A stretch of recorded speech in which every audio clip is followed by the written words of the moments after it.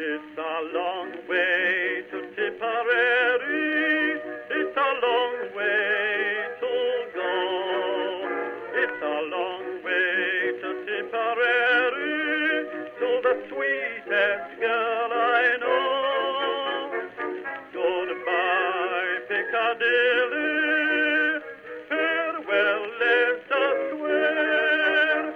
It's a long, long way to Tipperary, but my heart's right there.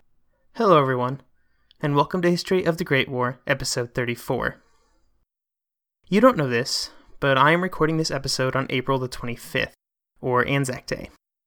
At 2:30 a.m., I rolled out of bed to make the 3-hour trip up to Kansas City to attend the centennial celebrations at the National World War I Museum of the United States.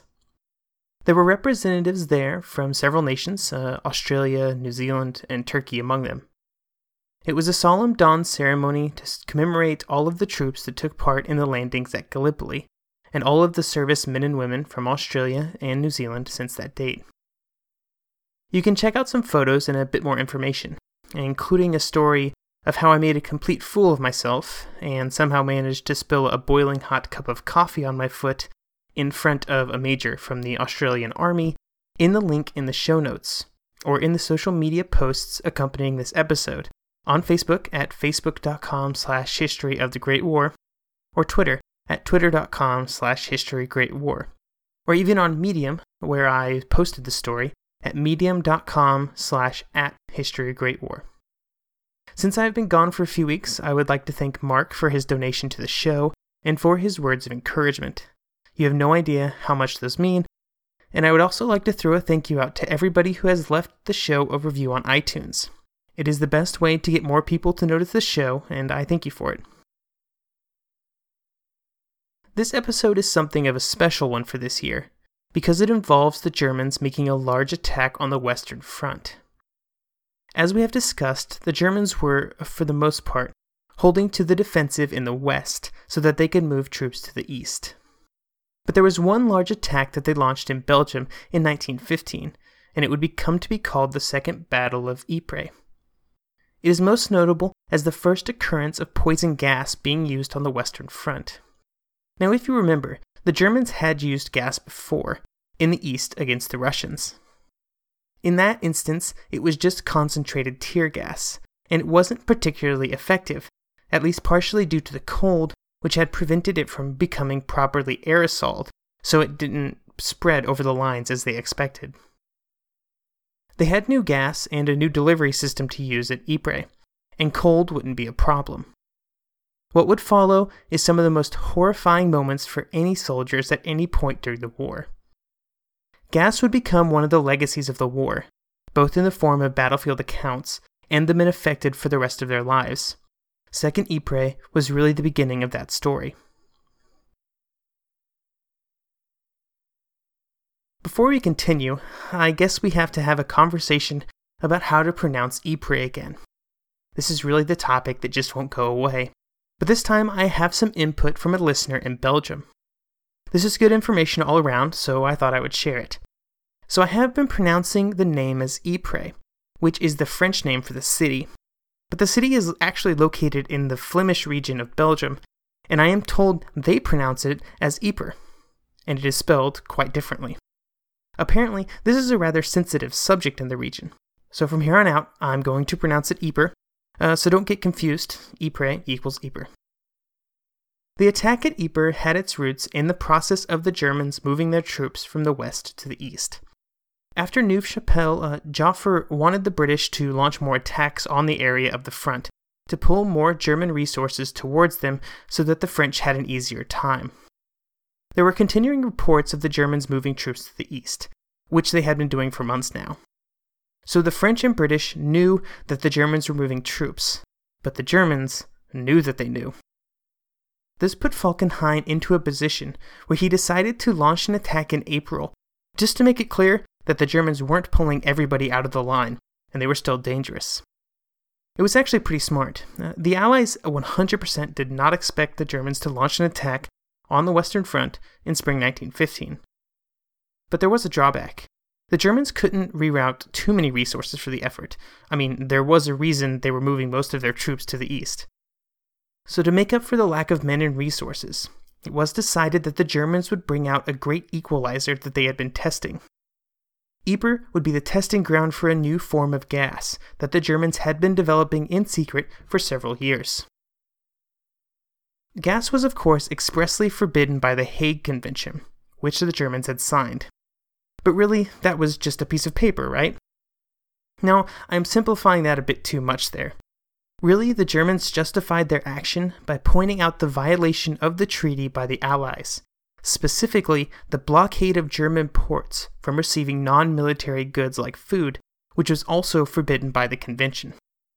We will talk a lot more about the blockade and its ramifications in later episodes, but using it as a justification for the use of poison gas is something that is often forgotten. Falkenhayn evaluated several places along the front that the attack could be launched at before deciding on Ypres. It had several benefits, the first of which was that the area was a place where the French and British lines intermingled, and this might just hinder some communication between the troops. He also decided that the attack would be in late April. Now, a new gas would be used, and it was called chlorine gas, which was far more potent than the gas used in the east during the winter. Instead of just incapacitating the troops, the gas could kill them with extended exposure.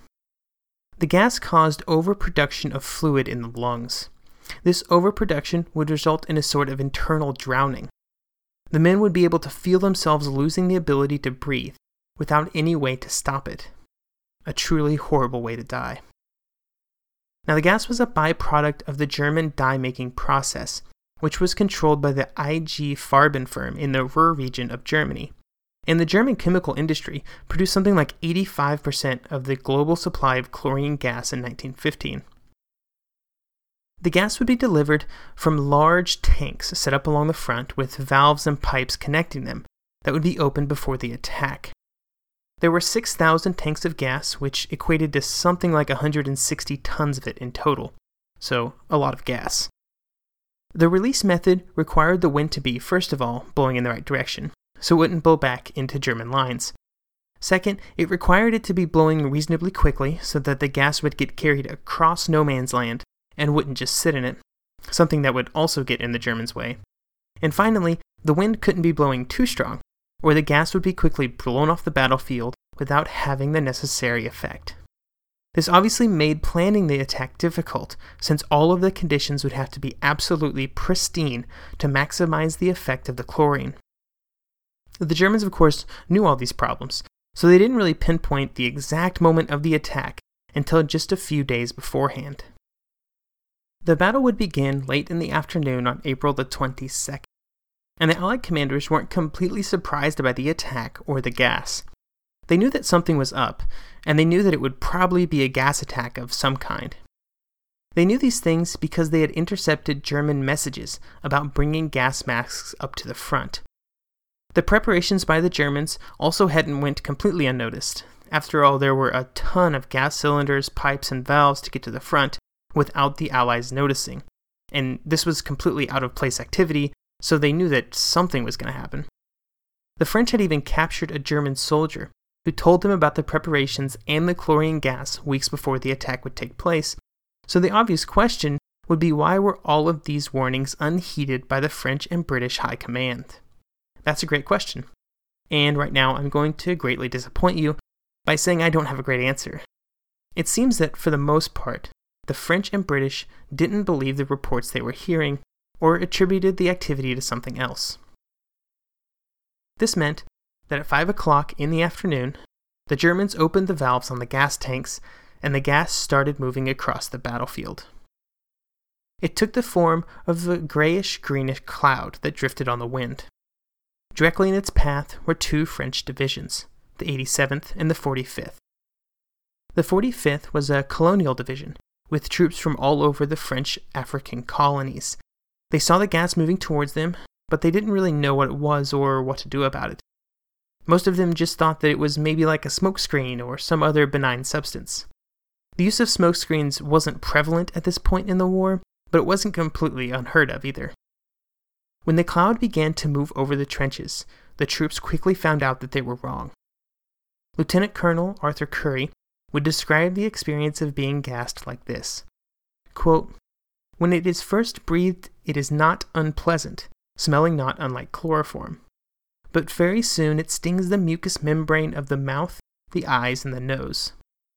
The lungs feel as if they are filled with rheumatism. The tissues of the lungs are scalded and broken down, and it takes a man a long time to recover." End quote. As the troops began to experience the gas along the line, panic set in, and the line completely broke. There were many times during the war when you could find fault in troops breaking and retreating, and this instance definitely does not fall into that category. The retreat quickly began, and a gap of some 8,000 yards wide was opened in the front. Next to the French troops were the 1st Canadian Division, which was the first Canadian division to find themselves on the Western Front. The first warning that they had was the sight of the broken French units moving towards the rear. Anthony R. Hossack was among the Canadians in the line. Quote, "Plainly something terrible was happening. What was it? Officers, and staff officers too, stood gazing at the scene, awestruck and dumbfounded. For in the northerly breeze there came a pungent, nauseating smell that tickled the throat and made our eyes smart. The horses and men were still pouring down the road, 2 or 3 men on a horse I saw, while over the field streamed mobs of infantry, the dusky warriors of French Africa. Away went their rifles, equipment, even their tunics, that they might run the faster. One man came stumbling toward our lines. An officer of ours held him up with a leveled revolver. 'What's the matter, you bloody lot of cowards?' says he. The Zouave was frothing at the mouth, and his eyes started from their sockets, and he fell writhing at the officer's feet." End quote. While Hossack speaks of cowardice in the quote above, and this is echoed in many accounts of the moment that the Canadians saw the retreating French, as soon as the Canadian troops began to realize what exactly was happening, these accusations were swept away. Sir John French would directly address this fact after the battle in his official account. Quote, "I wish particularly to repudiate any idea of attaching the least blame to the French division for this unfortunate incident. After all the examples of our gallant allies have shown of dogged, tenacious courage in the many trying situations in which they have been placed throughout the course of the campaign, it is quite superfluous for me to dwell on this aspect of the incident, and I would only express my firm conviction that if any troops in the world had been able to hold their trenches in the face of such a treacherous and altogether unexpected onslaught, the French division would have stood firm." End quote. The Canadians tried to cover as much of the gap that had developed in the line as possible, but they also began to experience the gas. A Canadian sergeant would say, quote, "The chaps were all gasping, and they couldn't breathe, and it was ghastly, especially for the wounded. Terrible for a wounded man to lie there, the gasping. End quote. Behind the gas, the German troops who were supposed to advance quickly were advancing far from what anybody would describe as quickly. First of all, they weren't exactly confident in the gas mask that they had been issued before the attack, and also, when they got to the first line of trenches and began to see the effects of the gas, they were in no hurry to catch up to the cloud. What they found were men lying in the trenches, struggling for breath, gasping, suffocating. Not helped by the fact that the gas stuck in the bottom of the trenches where they were laying, making the effects even worse. So while the Germans weren't advancing as fast as they should have, at the higher levels of German command, they didn't realize how much of an opportunity they had. They knew that there was a gap in the lines. They knew that they could push men through, but they didn't realize that, quite literally, the road all the way to Ypres was open. By the time they realized their opportunity, the Allies were already moving in troops to fill the gap. The bravery and accomplishments of the Canadians cannot be understated at this time. They were not as heavily affected by the gas as the French, but they were under constant German pressure from the moment the attack started. Even while under this pressure, they were able to hang on to their positions to prevent the breach in the lines from widening. something that could have started a chain reaction to roll up the lines all around the salient. It isn't inconceivable that the Allies would have been completely pushed out of the Ypres salient if the Canadians were unable to hold on to their lines. A very good showing for their first time in a large action on the front. The 1st Canadian Division would actually end up being known as one of the very best in the entire Allied line by the end of the war, and this reputation started at Ypres. It wasn't long after the attack on April the 22nd that the gas was identified as chlorine gas by the Allies. Word was quickly spread through the ranks that the gas was water-soluble. The men could take a rag and soak it in water and cover their mouths and nose with it. While not a perfect solution, it would take most of the bite out of the gas, and most importantly, would make it far less lethal. Lieutenant Colonel Ferguson of the 28th Division is credited with the discovery both of the type of gas and the partial countermeasures. The attacks would continue on April the 24th, after the Germans had taken a bit of a break to regroup. This time they focused on the Canadians. With the warning that they had, the gas was less effective, and the attack would soon be stopped before the British and Canadians began to counterattack. One of the divisions used in the attacks was the 50th Division, one of the first appearances of the territorial divisions on the front. One of the men of the 50th was Private William Quinton, who would have this to say about his first experience with gas. Quote, "No words of mine can ever describe my feelings as we inhaled the first mouthful. We choked, spit, and coughed. My lungs felt as though they were being burned out and were going to burst. Red-hot needles were being thrust into my eyes." End quote. The counterattacks, while launched all across the line, would have little success, although they would prevent further German attacks, which I guess is a success in and of itself. On the evening of April the 24th, General Smith Dorrien, commander of the troops around Ypres, requested to Sir John French that the attacks be stopped. This request was denied. As a consequence, on the 25th, another attack was launched, this time with newly arrived divisions from India and another territorial division, both of which were nearly annihilated. Again, Smith Dorrien requested a halt to the attacks, and again he was denied. The crux of the problem was that Sir John French had been promised by the French that French troops would arrive soon to assist him in the attacks. He was also told that the British had to maintain pressure on the Germans while the French troops were moved in.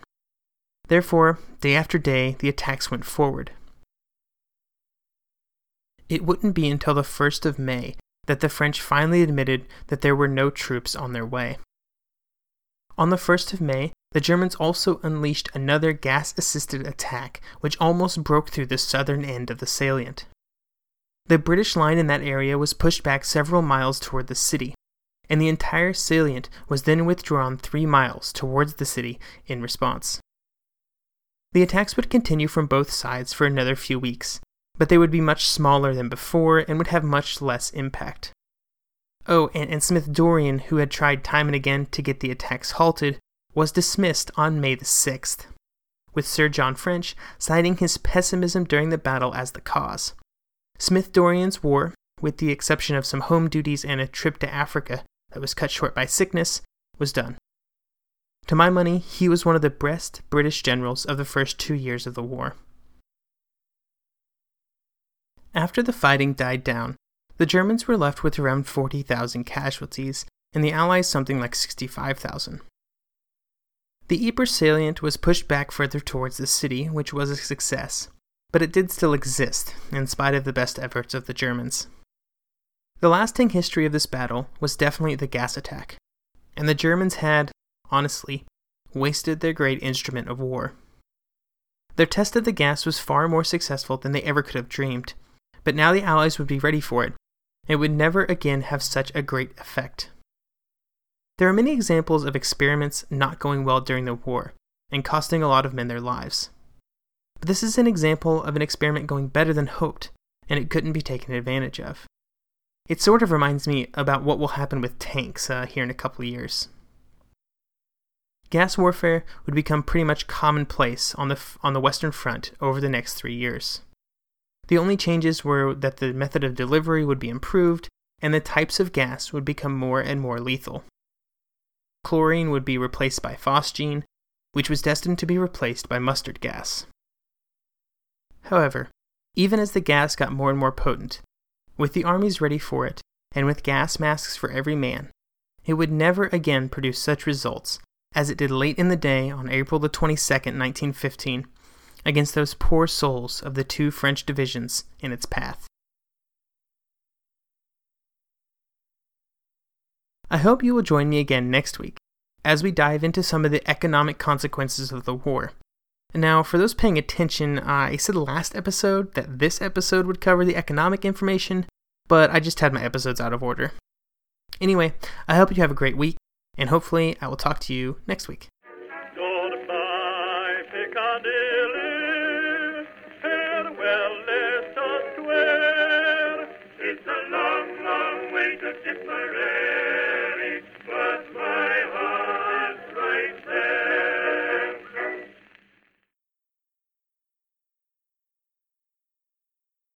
And now a game of Commercial Chicken, brought to you by Progressive, where we see how long Flo can go without talking about insurance. Ready? Go.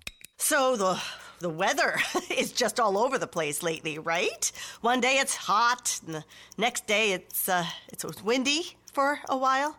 It's like, make up your mind already. Drivers who switch to Progressive could save big. Okay, you win. We can't help but save customers money. Progressive Casualty Insurance Company and Affiliates.